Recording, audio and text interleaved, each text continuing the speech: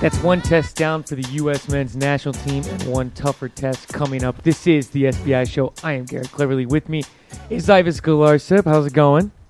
Well, pretty well, Garrett. It's the Labor Day weekend was fun, as I'm sure you will agree.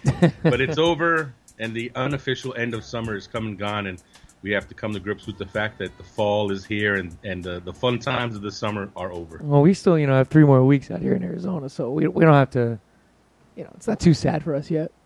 Nah, the Labor Day's that. Maybe it's an East Coast thing, but it's pretty much once Labor Day passes, you just know it's time to start pulling the sweaters out of the storage and start looking for your jackets and your coats, because we know, as they say on Game of Thrones, winter is coming. Well, I did notice that in Philadelphia, though, I think I saw some of the trees starting to change color, or they were dying. I can't tell. We have no seasons in Arizona, so I'm not too sure. They were brown, so I was like, oh, look, it's fall. I don't think your leaf-turning knowledge is up to par. No, it's not. And also, my voice is... I lost my voice this weekend, so if anyone's wondering why I sound like I sound, it's because I lost my voice yelling at Ivis all weekend long. Is that what it was? I mean, should we tell the people what happened this weekend, or is that what happened in Philly? Stay in Philly. Is that what? Let me tell you, the wedding was a great time. That's all I'll say. I heard with some Jerry Springer action going on there with some. My brother just physical altercations. He just sometimes you need to know. I heard someone at the wedding was talking trash about the SBI show, and that's not true. Punches, and then that was it. That's true. Okay, I'll say this. You better believe this. Me in my I'm 5'3" pound frame. I had to break up a fight. Think about that. Me had to break up a fight. I know, crazy. This is what? That's karma. That's what you get for blowing off the SBI crew. We're supposed to try to meet up in Philly on Saturday. And you're like, oh, I'm busy. So it's all right. So, yeah, that's what happens, man. Goes around, comes around. I was with the family. We're in Chesapeake Bay, middle of nowhere. And then, we did the most touristy things in Philadelphia. I know if we, told you that, I know you'd roll your eyes when you showed up. So I know how it is. Don't worry about it. Exactly. We went to Reading Terminal. I mean, everyone freaking goes there. It's a good spot. It's a very good spot. It is. Especially in the summer. It was fun. I mean, the scenery was pretty good, too. So. Mm-hmm. See right there, my voice is gone. All right, enough of that, Ivis. We do have plenty to talk about on today's show. We'll recap the previous weekend of Major League Soccer. But obviously the big thing tonight, U.S. taking on Brazil. Before this, U.S. beat Peru 2-1 in a definite tale of 2 halves. First half, not the greatest showing from the U.S. Second half, things starting to look better. But Ivis, more importantly, the U.S. did win, which is good. Josie Altidore with the brace. You always like to see that. But let's be real, though. The U.S. did win, but it wasn't the most convincing. It wasn't the most inspiring. It wasn't a great performance from the U.S. Well, I definitely wouldn't say it was a great performance, but I would say that it served its purpose. Klinsmann went into that match wanting to look at some players, have some players step up, have some players impress them, and state their cases for more playing time, and more importantly, state their cases to be starting in October against Mexico. And I think a few players did that. So, yeah, that first half was forgettable. Although I will say I watched it again when I came back from D.C. And there was that 20, 25-minute stretch where Peru did have a lot of the ball, but, they didn't really do a ton with it. I mean, they definitely knocked it around, and the U.S. should have put a bit more pressure on. They made it a little too easy. But what we saw in the second half, and even toward the end of the first half, was a U.S. team that started to wake up, started to put the pressure on, and then the game changed. And I think, if anything, that's a lesson that team hopefully will have learned, that if you sit back and you let these teams that have that kind of technical skill just have the ball and do what they want with the ball, it's a losing proposition, because you're going to chase the ball, you're going to get tired, you're going to get worn down, and then you're going to get smoked. And I think, luckily for them, they figured that out just in time, and things hadn't gotten ugly, and they were able to turn around in the second half. So overall, I think it was actually a decent game. It wasn't, I'd give it like a B minus C, probably like a B minus C plus, and especially some of the individual performance was very good. I don't know. I think you're being way more lenient than I don't know. The game I saw, Ivis, the decisions that Jurgen Klinsmann made. Some guys, they're just not in the right positions. I don't like what Jurgen sometimes is doing with this squad. And I know it was a full experiment. Oh, hold on, slow down. I'm setting it up, man. I can't just go for the kill. I gotta It's like a Come on, man. steak. I'm have warming fun. it up. I'll say this. Alejandro Bedoya is a winger for this U.S. team. He should not be playing central mid. Danny Williams should have been next to Jermaine Jones to start the game. DeAndre Yedlin is also a winger too. I thought he was playing out of position. Zardes, I agree. I thought Zardes, I don't know if you said that, I thought Zardes had a pretty good game in this one. The center back pairing between Omar Gonzalez and John Brooks did have its moments, but man, Omar Gonzalez needs to be in focus into the game 24/7 from the minute the game starts. There's no way at any level you should allow your opponent to receive the ball at the top of the box and have enough time for him to turn and get a shot like that. I know it was a circus goal. That was a bizarre goal. But no player should turn like that. And when you just see the U.S. and you saw the disconnect between the defense to the midfield, you saw really no build-up. You really saw no possession. And the other thing that was Wait, how many things are you gonna list here? I mean, I'm going on a rant. I'm allowed to go. Ivis, how am I supposed to offer a counter argument? Ivis, I'm allowed to go on my soapbox. You have soapboxes. This is my final soapbox. Stick to one point. You already said 5 different things here. I got to get. Hold on, let me get my pen and pad out. Because apparently I have the right. There's a lot of things wrong.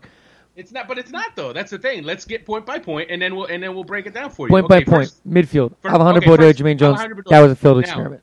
We know he's not a central midfielder, but his move. The reason he was put there is pretty clear. He was put there pretty much as a placeholder for Michael Bradley because we're going to see Michael Bradley and Jermaine Jones together. And Jurgen Klinsmann wanted to see Jermaine Jones partnered with someone with a bit more of an attacking mindset in the middle. I know you could say, oh, wait, what about Mixiscrud? Fact is, Mixiscrud coming into this camp hasn't been on the best of form. Alejandro Bedoya, you would think, with his club experience, could play centrally. Now, he struggled. There's no doubt about it. But I think the purpose was clear. Klinsmann he sees Bradley Jones as his tandem against Mexico. He wanted to give Jermaine Jones a look, playing next to someone who would give him a similar look to Bradley. Obviously, Bedoya struggled, but that was the purpose of that. Really? Why not Danny Williams? Danny Williams is not Michael Bradley. I know he's not, but I'm sorry, Bedoya was lost out there. I'm sorry. Again, he's a great player. It's not about that specific game. It's about Mexico. It's about prepping for that, at least from that standpoint. And who knew? And look, Bedoya has played quite a bit in the middle. I know he has on the club level. So he had one bad game, and it's easy to say, "Oh, well, he's not a central midfielder. He's a winger." Fair enough, but there was a purpose to that particular move. As far as DeAndre Yedlin goes, then who would you have put there if you're planning to use Bedoya as your kind of counterbalance Michael Bradley fill-in, then who else is there to put on the right wing? DeAndre Yedlin. DeAndre Yedlin had a good game. I don't know what you're talking about. I mean, we can agree to disagree, but I thought DeAndre Yedlin was very active. He had a hand in the winning goal. He was all over the field providing defensive support. His speed definitely helped counter Peru's speed. So I thought he did all right. As far as central defense goes, Gonzalez, yes, that on the goal, he made a number of errors. He gave the guy too much room. His initial reaction to the defender receiving the ball was to step back. And it's like, that's weird. Right, so he makes that mistake. Having said that, I'm not going to bury the guy and say, okay, he's definitely not playing against Mexico because he makes this one mistake. I think we're going to see him against Brazil. I think he's going to start. I think we're going to see the same center backs that we saw against Peru start against Brazil, and both those guys are going to have their chance. Now, if either of them or if both of them crap the bet against Brazil, then I think Jurgen Klinsmann's going to look at it and say, okay, that guy can definitely not play against Mexico. And I'll tell you what, Matt Beasler for me was the guy who, of the center backs, who boosted his stock the most. Yes, he made every play. He headed everything out of danger. He was solid, and it was a little disappointing to see him leave the U.S. camp. Although, to be fair, Sporting KC has a game on Wednesday, so Klinsmann's doing Peter Vermees a bit of a solid there. But Beasler, for me, he showed that, if you're asking me left center back, Brooks or Beasler, I'm going Beasler right now because I like what I saw from Beasler. Now, unless Brooks comes out against Brazil and has an absolute just dominating performance, it's going to take a lot for me to convince me that Brooks is the answer over Beasler. No, agree 100% on that. Quickly though, I get why you want to have Bedoya next to Jermaine Jones because that will give you Michael Bradley. Look, I just see that as a failed opportunity for Jurgen Klinsmann to give Danny Williams some valuable minutes. I mean, there's no guarantee that in a month from now that Jermaine Jones is going to be 100%. Michael Bradley's going to be 100%. Why not stick Danny Williams out there? You know you're going to get out of Bedoya. Danny Williams got some minutes. I know, but I'm saying extended minutes though. Start against Brazil. We don't know. I know we don't, but Peru would have been a much better game just to kind of set the bar. Why is it a much better game? Why is it a better game than Brazil? For Danny, if you're talking about the kind of lineup we could see against Mexico, because in theory, I mean, we could see a 4-2-3-1 against Mexico or a 4-1-4-1 against Mexico. I'm very curious to see how Klinsmann's going to fit all these pieces in, because think about it, right? I was thinking about this last night. So if you're talking about the front six, right? The front six for the U.S., you have Josie Altidore, Clint Dempsey, Michael Bradley, Gyasi Zardes, Jermaine Jones, and Alejandro Bedoya. That's your six. You have to fit them all in. And if you were to put in a Danny Williams, who do you take out? Who comes out? That's going to be the tricky question. Who comes I don't know, but Danny Williams has shown well for the U.S. earlier this year. This is a game where he should have been given at least 70 minutes in this game, at least.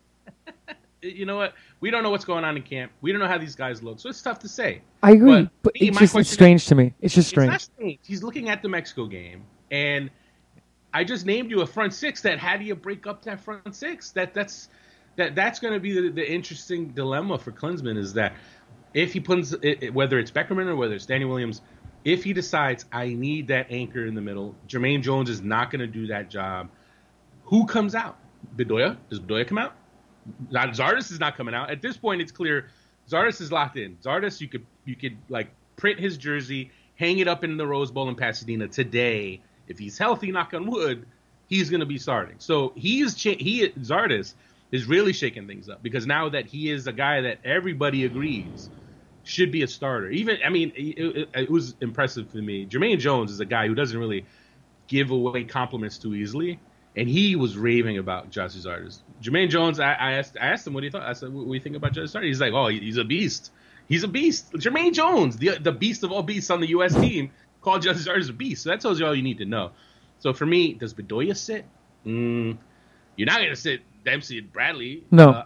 Altidore's on the rise again. He's regaining his scoring touch. So that, it's going to come down to, and this is, again, going back to the Bedoya experiment in the middle.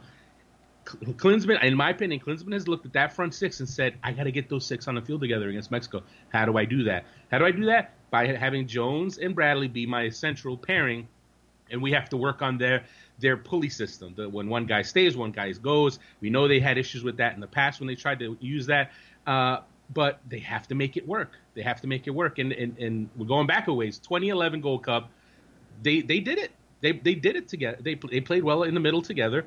And they need to find that again, because if you're going to get that front six on the field together, they got to figure out a way to make it work.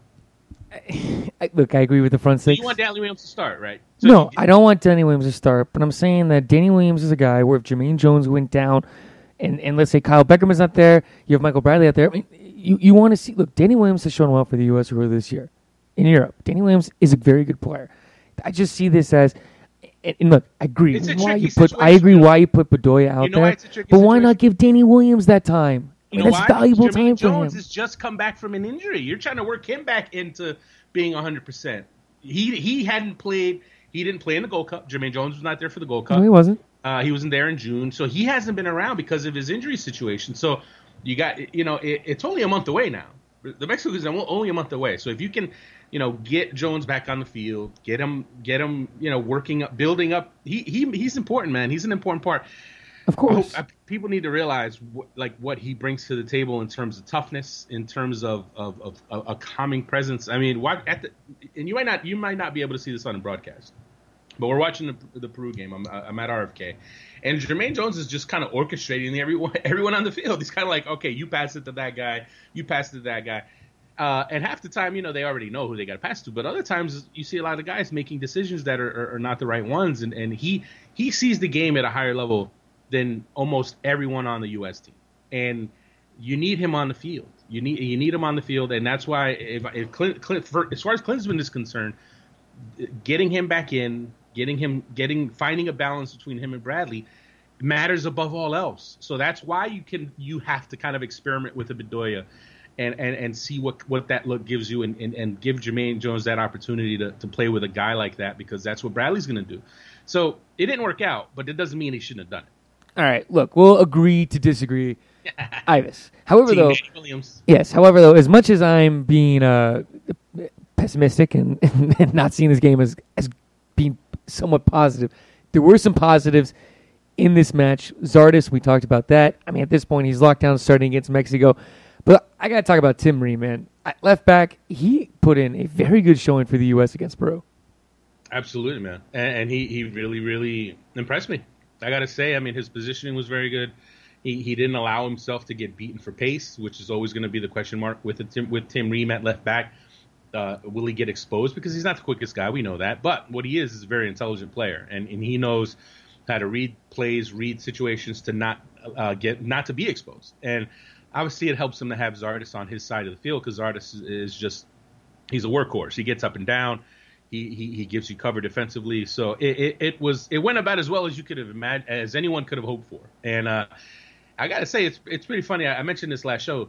There was a time early in his career where Tim Ream pretty much. I remember talking to Tim Ream about this years ago, and I'm like, "So, can you play left back? Would you play left back?" And his exact words to me were, "You don't want to see me play left back." And that always kind of stuck with me from then on. Was like, yeah, I guess he's not really a left back, but he's really learned the position. And obviously, he played a ton of games at Bolton over the last 2 years at the position, so he gets it now. He knows the position. He's comfortable there, and with so few options there. He's looking good, man. He is looking all of a sudden. Yeah, you say to yourself, this guy start against Mexico? And I think we're going to see against Brazil him have another chance to show that he belongs, that he can handle it. And if he does well against Brazil, all of a sudden, if you're Klinsmann, you're like, maybe we don't need to rely on Beasley. Maybe we can settle on Ream. And the reason for it is nothing against Beasley, right? Beasley's a veteran. He's played Mexico a million times. He has that experience. You want big game experience. But he's an older player. Tim Ream is younger. He's stronger. Technically, he's a better passer out of the back. I mean, that was one of the things that people forget about Tim Ream is that in terms of overall in the entire player pool, you could argue that he's the best passing defender in the pool. And now that they have a chance to have him back in there, I mean, he just brings so much to the table. So Tim Ream, man, his stock's rising. If he has a good game against Brazil, then I think you can pencil him in against Mexico. However, if he gets torched, if Danilo or if Willian or if they put in Coutinho or whoever they put in on the right side for Brazil, if Neymar decides to just go at him, and I could see Jurgen Klinsmann dropping Neymar a note like, hey, you see that guy over there? Go right at him. I could totally see that happening, and you can see if you see Neymar go at Tim Ream 2 or 3 times in the beginning of the game, I guarantee you that's Klinsmann's request. And if he stands up, stop it. This is how international soccer works. These are how friendlies work. I guarantee you. These coaches, I mean, they organize. This is like they work. The coaches work together. They both want to get something out of these games, and they absolutely have these. You know, they can have these conversations where they say, you know, what are you looking at for out of this game, and this and that, and they'll, you know, I'm not saying it's scripted, but I mean, you see it all the time. You see guys who are put into these friendlies, and all of a sudden they happen to get tested. It's not a coincidence. So I think Tim Ream's going to get tested, and if he passes, I'm penciling him in for Mexico. And in goal, Ivis, you had Brad Guzan making the start, as we all know. Early in the week, Jurgen Klinsmann announced Guzan as the starter against Mexico. And we all know what Guzan's like. Very good level. Not much you can do on that goal. It was ridiculous. But besides that, Ivis, I mean, Guzan put in a very good 90-minute shift. You know that was a deflected goal, right? Of course. In the sense you didn't see that it was a deflected goal. No, it was. That's what I'm saying. It was circus, because the way it hit Gonzalez and they kind of took that insane rainbow loop into the back of the net. It was ridiculous. Well, this is why, as a defender, you don't do the blind. No, you don't. Block attempt, which is what he did. He's like, "Oh, don't hurt me." I know. That's what I'm saying. It was something with the goal goes in. And you're just like, it was a shocker. Exactly. You're just like, as you just sit there and you're like, there's nothing you can do on that. That's just right. No, it's ridiculous. Guzan played well. There's no question, and I know that was the big question mark coming in is, you know, what if he has a shaky game or shaky 2 games in these friendlies? Does Tim Howard step in? Well, for right now, he's 1 for 1. He looked solid. He looked good. He made all the plays he could make and had to make, especially second half when he had that double save that could have given Peru the lead if he doesn't step up and make the save there. It's still his job, and as much as, you know, I said last show, I think for me, Tim Howard's the better goalkeeper. Brad Guzan's the guy. He played well enough to hold on to that job, and I think, barring some absolute craziness against Brazil, he's looking like your guy against Mexico. And I know that's going to surprise a lot of people, but it's kind of hard to pull him now because he had a good game against Peru, and if he has a good game against Brazil, I don't think anyone's going to be able to still have that question of should he or should he not start. When you look at the rest of the U.S., though, Ivis, what are some other things that did stand out for you in the game against Peru? Well, I tell you, I like Jeff Cameron at right back. Funny enough, he starts there for 2 years at Bolton, and Klinsmann really didn't seem to like him at right back, although he did play in qualifying at right back. Still remember the snow game. He played at right back, so he has had games there. He doesn't look like a bad option, I gotta say. I mean, I know he doesn't get forward like Fabian Johnson, and Fabian Johnson will be your guy. I mean, let's face it, he will be your guy. But if not, heaven forbid, he's not available, I think Jeff Cameron's your next guy. I mean, Michael Roscoe was okay, but he's not the guy. He's not the guy especially against high level competition at right back. I think he'll get exposed. But for me, Jeff Cameron, I like what I saw, and to be honest, I'd love to see him at center back. For me personally, I wanted to see Beasler, Jeff Cameron. That's what I would have liked to have seen. That's what, for me, if you're asking, if we're having question marks about Omar Gonzalez, and we all kind of agree that Ventura Alvarado is not ready, then who's left? For me, I think Cameron and Beasler would be an excellent tandem. But we didn't get to see it, and now since we didn't get to see it, I highly doubt we're going to see it against Mexico. I think the big question is now, this is as the U.S. goes into the game against Brazil tonight, who will be on the field? What changes will we see? We know for sure that Brad Guzan will be out there. That's a lock. You could also say maybe Zardes is a lock. But do you see Jurgen making some wholesale changes, maybe mixing things up, or kind of sticking with the same group that he has here, and obviously in preparation for the Mexico game?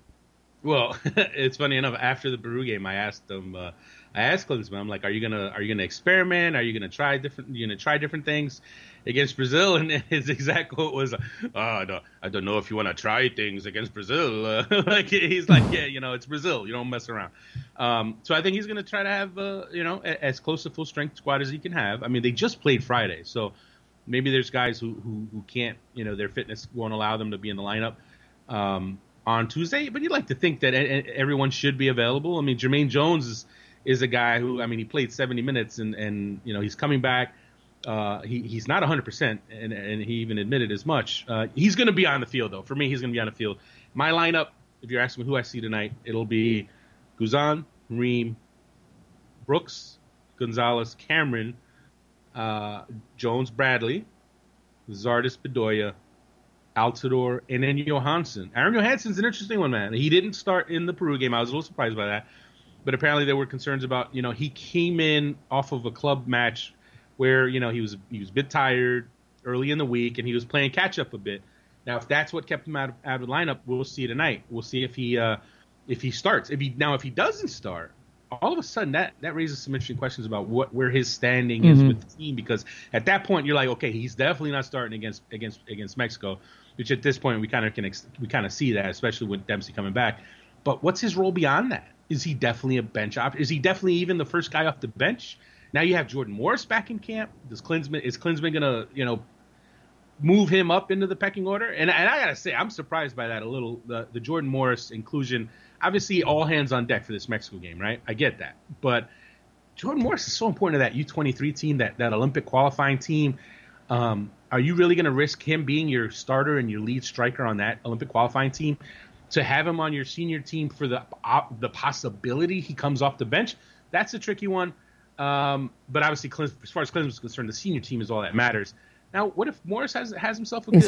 You're going to bring Morris in to start, Ivis. Come on. Well, that's Ivis. I wrote that. I wrote it in my Goal.com piece. What if he starts him against Brazil? I mean, it wouldn't be the craziest Klinsmann's ever done, right? Oh my god! It would not be the craziest thing Klinsmann's ever done. But I want to see Morris against these guys, because I mean, obviously we saw him against a Mexico C team score a goal, which was all well and good. And then we saw him in June make an impact, obviously, in some of those friendlies against big competition. Maybe Klinsmann wants to see how he fared. But again, that's another one. If you start Jordan Morris over Aaron Johansson, I mean, where does that put Johansson's mindset in all this, right? I mean, he just made a 7-figure transfer to Werder Bremen. He's starting in the Bundesliga. He just scored his first goal in the Bundesliga, and you're going to start a college kid ahead of him.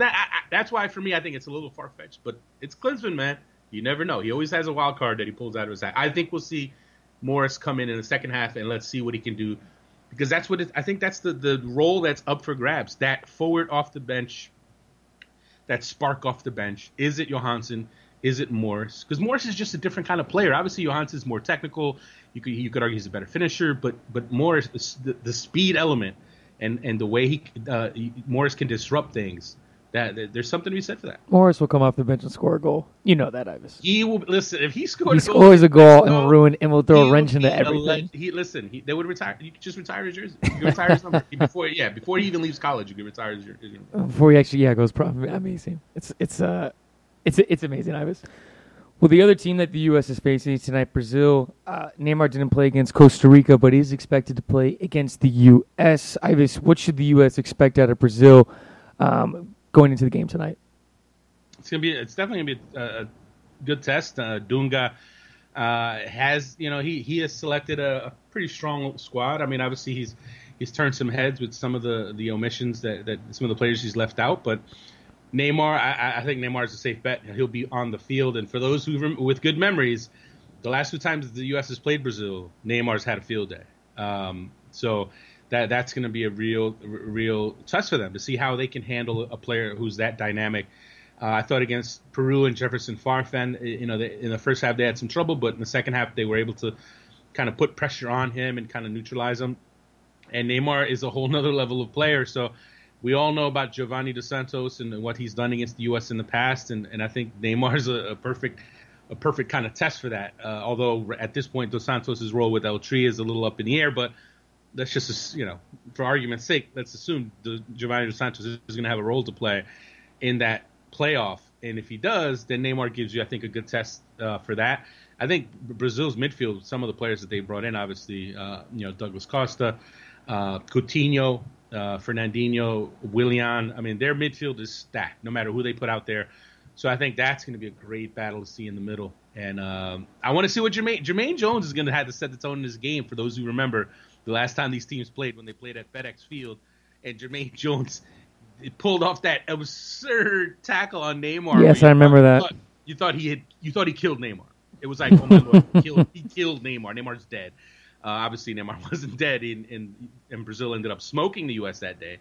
But I think we're going to see something similar. I think Jones is going to try to set a tone, and hopefully this U.S. team will back him up a little better than that 2012 U.S. team. I'm looking forward to it, man. I think it's going to be a good game. I don't think this Brazil team is necessarily going to run over the U.S. I think they'll win, but I think this U.S. team, I think there's some confidence there, and I think it's going to be. I think the U.S. is going to give them a game. All right. Well, Ivis, we'll talk more about the U.S. Brazil obviously this week when we recap the game. This past weekend there were some Major League Soccer games, and Seattle defeating Toronto 2-1, just like that. Obafemi Martins, you get Clint Dempsey back. Both of them score in this game. And Ivis, if you're a Seattle fan, you had to be thrilled, obviously, seeing both these guys on the pitch. I mean, at this point, it's almost a lock. When these guys start, one will get a goal. If two get a goal, at that point, you're probably winning almost every single game. Seattle 2-1 over Toronto. Now, it wasn't a pretty game. Let's be fair here. It was a pretty sloppy, ugly game. Toronto FC shorthanded, missing quite a few players to international duty. Javinko injured. Having said that, Seattle doesn't care. They needed 3 points badly. Yep. And Dempsey obviously coming back is huge for them. Goal and assist in his return. But Osvaldo Alonso back in the starting lineup. It can't be stressed enough how important he is to them and their chances. He is the backbone of that midfield. And it's been more than 2 months. I mean, I think it might have almost been 3 months since you had Dempsey, Martins, Alonso, that triangle. When that trio's on the field, they're a completely different team. When that trio's on the field, you could argue that's the 3 best players. They are one of the best teams in the league, and they can be one of the best teams in the league. Now that they have them back, now that you can integrate them with the new players that they brought in, now I think we're going to start to see that Sounders team that everyone expected to see. This again, like I said, this wasn't the prettiest game. It's not like they dominated Toronto, a makeshift, completely patchwork Toronto, but it's still 3 points, confidence booster. Yes, and they tell you what, man. Look at their schedule coming up. They're playing a murderer's row, man. They're playing a lot of the top teams in the league in their next 4 or 5 games. You got the Galaxy, you got Vancouver. It's not going to be easy for them, but we're going to see what they're made of. We're going to see what if their metal's tested, and if they can get through that run of games and rack up some points, then watch out, everybody, because Seattle is back. And you're right, it was a big win for Seattle. When you look at them now, Ivis, I mean, they now have some breathing room where, I mean, just a week ago, they were tied on points with San Jose. Now they're 3 points against the San Jose Earthquakes. So, I mean, dude, for the Western Conference, Ivis, I mean, you have to now literally play yourself. We talked about this, but you have to play yourself into the playoffs. You can't bank on some team falling apart here. It's just, it's crazy how tight everything is right now. In the Western Conference and even in the Eastern Conference. In the Montreal Impact, they defeated the Chicago Fire 4-3. Drogba with a hat trick. I mean, talk about insane. We all know how good Drogba is. I don't think anyone else could predict that he'd score a hat trick already this soon, Ivis. But Montreal, I mean, just a huge win for them over the Chicago Fire. I mean, Montreal, Ivis, the playoffs in and out. They'd be in the playoffs. But look, let's start off with Drogba. Hat trick, unbelievable. I don't know if it's unbelievable because it's the Chicago Fire. Their defense is not good. Their defense is terrible. And, you know, it's hat trick at any level, it's awesome. It's Drogba, man. Oh, Drogba's Drogba. I mean, it's all, you know, if he's not out with a toe injury, he's going to do some things. So, no, I mean, it's obviously a big one for Montreal. And we've said it for the longest time. Montreal, they create chances. What they need is a goal scorer. Now they have a goal scorer. And, you know, obviously the first goal was pretty special, and the other two were more. The first more goal hustle. was awesome. Yeah, the other two goals were more hustle goals on his part. It's still excellent work by him. And a big win for them. Chicago's done, man. How painful is it? Imagine being Chicago. You're the first team that went after Drogba. You're the first team in MLS that went after Drogba.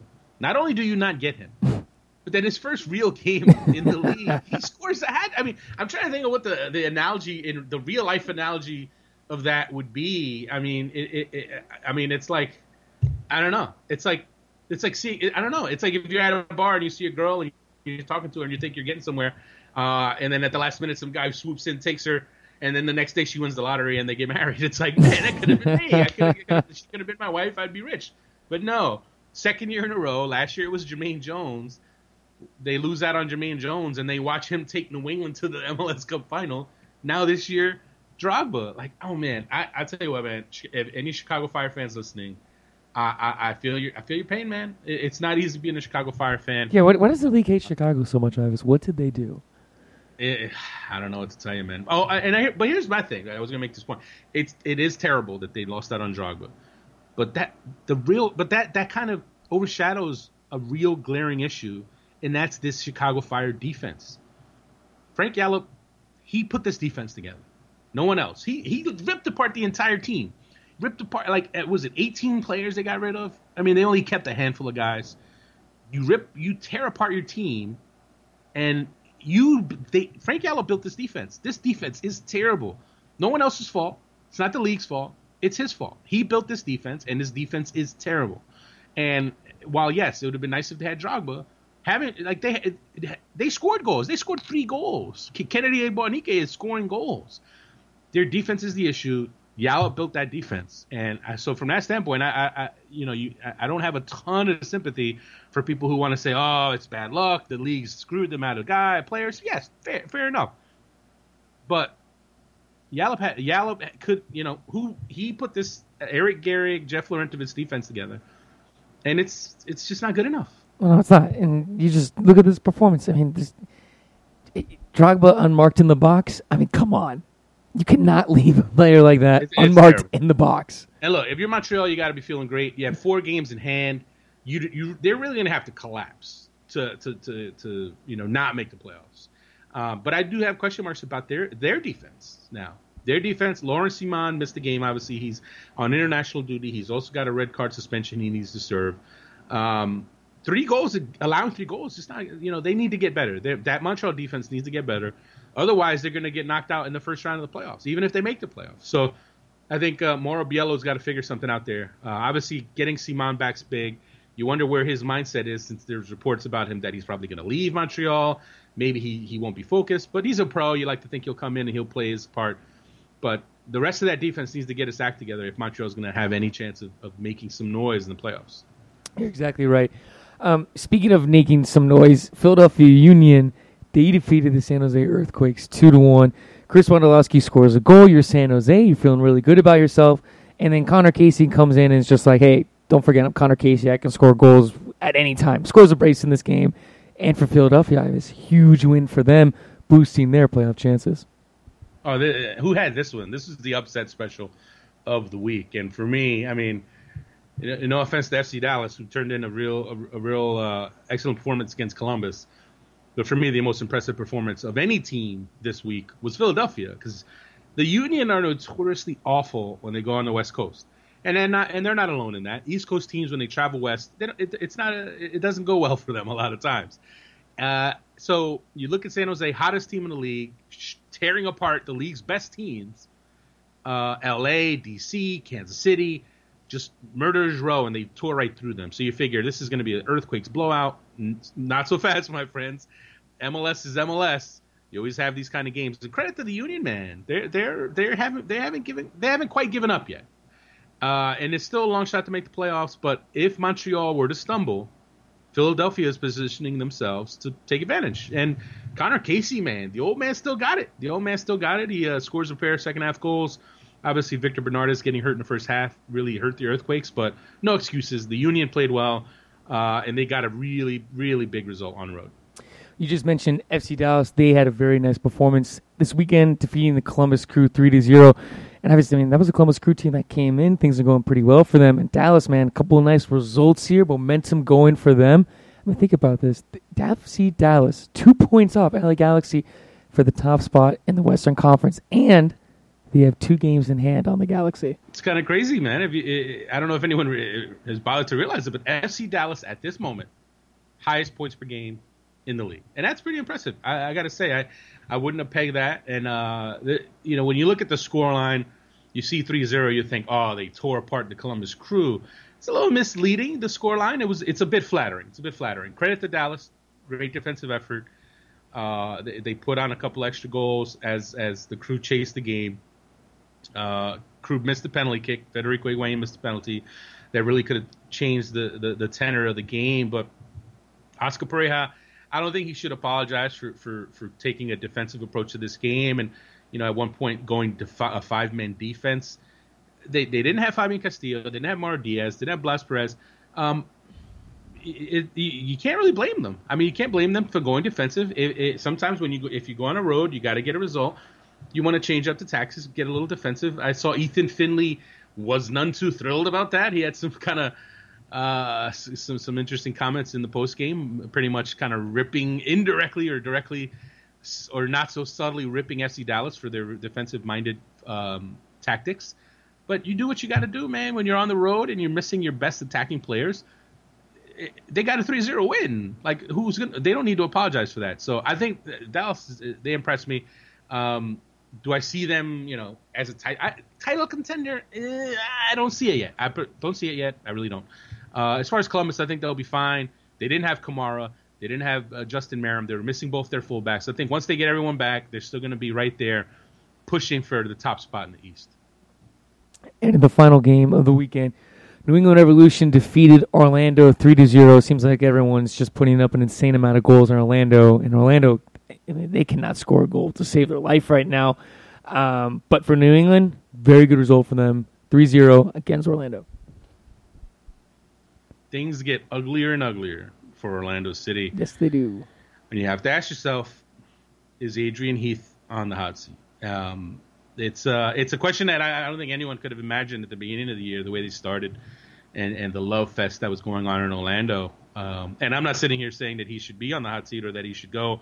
Expansion teams, it's always it's never easy. And I don't think and anyone who sits there thinking it's easy to just roll in a first season and do well. I mean, it's a different kind of league now. 20 teams stepping in again in a first year and really building a playoff team just isn't easy. And they've obviously had things go against them. The Kevin Molino injury, Breck Shea injury, you name it. A lot of things have gone wrong towards the end of the year. The whole Sean St. Ledger fiasco. But you got to wonder, is Orlando City's ownership going to be okay with this? Or are they starting to kind of question things? Now, I know Phil Rollins, obviously he's a part owner. All I've ever seen is he has a glowing relationship with Adrian Heath, and I don't think Rollins is going to be pushing Heath out anytime soon. But he's not the only owner. You have the Brazilian owner, Flavio Augusto, who's, in Brazil it's a whole different thing. If in Brazil, if you have a bad month, you're out as a coach. And I know they've invested a lot of money in this team. So maybe they're going to start asking questions like, why is this team not better? How do we bring Kaká in? And, we're one of the worst teams in the league, right? So that's what I wonder right now. I wonder, is Heath on the hot seat? Is he going to make it to 2016? If it were me, I'd give the guy more than a year. I think it's only fair to give him more than a year just because it's an expansion team. But you know what? Money talks, and at some point, if Orlando City's owners, start pressuring Phil Rollins, then we could see a change. We could absolutely see a change there. Well, Ivis, how about New England? No Jermaine Jones this weekend, but New England over the last couple of weeks, man, starting to get the ball going here. Yeah, man, they're slowly creeping their way into the conversation in the East. As it stands, they're 4 points out of first. And they're, 2 points behind the Red Bulls. They've played a few more games. The impressive thing for me about this win, I think most people would have pegged them to win this game against an Orlando without Kaká. But the fact that New England won and dominated without Jermaine Jones, I think that's a big one for them. They've relied on Jermaine Jones pretty heavily, and to do this well without him. And to pitch another shutout for that defense, man. That defense is really rounding in the form. I like what I'm seeing out of them. Lee Wynn, 3 assists. If he starts to find that MVP level form of last year, let's face it, he's had by his high standards, he's had a bit of a down year. But if Lee Wynn starts to get hot, I don't, they're as good as anybody in the East if he can get that hot. So they're one to watch in the coming weeks. Well, with that, Ivis, it ends today's SBI show. I know everyone must be saying, oh my gosh, 40 minutes, what's going on? Why is it not an hour and a half or 2 hours? Yes, we're doing actually a short show today. It's crazy, Ivis. The world may not be able to handle it. I'll apologize for us since clearly Garrett's hungover from the wedding. I'm not hungover. I think everyone can hear how the struggle in your voice, but it's all good. It's all good, man. I can't drink like I used to, man. I cannot. That's how old. Hey, Father Time catches up. I'm getting old, man. I am getting old. Yes, sir. I know the feeling. It's. I think I might have transitioned. By the way, I think I have given up Jack Daniels, and I think I'm moving on to Knob Creek, man. I had a bottle of Knob Creek in DC. We enjoyed that, and it's. I think it might be my new drink, man. Is that a beer or what is that? Oh, it's whiskey, man. Whiskey, okay. Bourbon whiskey. It's very good, man. Very good. You know what I discovered this weekend in Philadelphia? It was a Youngling beer. It was awesome. Yingling, whatever it's called. I said whatever that is. Give me one of those. Okay, everyone. And then here, I'll further embarrass myself. And then I couldn't get drunk at the wedding. So then I was like, man, I need something. I need hard liquor to get drunk. I rarely drink hard liquor. So to get drunk, I then started drinking Kettle One and cranberries, and then I got really drunk. Cranberries. Did you have a little umbrella? Yeah, an umbrella and a little lime in there too. I tell you what, it was a good time. It was a great time in DC seeing Peru play. Seeing all the Peruvians, man. The Peruvians were running a show at RFK. It was unbelievable. And there's a lot of Peruvians in the house when we were at the tailgate before the game, and one of my cousins shows up. Like one of my cousins who lives in Virginia, showed up, and it was like, oh, now it's a party. So no, man, it was great. I felt like a proud Peruvian that day. And no, I did not cheer during the game. I did not root for Peru. None, but it is cool to just be around so many Peruvians, man, because it's my people, man. It did. They came out of the woodwork, man. There's a lot. We're everywhere, man. And I tell you what, anyone who gets to go to Red Bull Arena, Peru, Colombia tonight, that's going to be a great one because there's a ton of Colombians in the area, but Peruvians in New Jersey, I like to call North Jersey North Lima because there's so many Peruvians in the Patterson and Passaic, New Jersey area, which is where I grew up, and it's gonna be great, man. It's gonna be half yellow, half red at Red Bull Arena tonight. It'll be very cool. With that, Ivis, I'm going to let you go. You enjoy the rest of the day. Get ready for U.S. Brazil. We'll obviously talk later this week, recapping the game on Brazil. So, Ivis, enjoy the rest of the day. Yes, sir, man. Enjoy and good luck getting over that hangover. Thanks, I appreciate it. As always, everyone, thank you for listening to the show. Reviews, comments, everything you do. That is Ivis Galarcep. I am Garrett Cleverly. This is the SBI Show.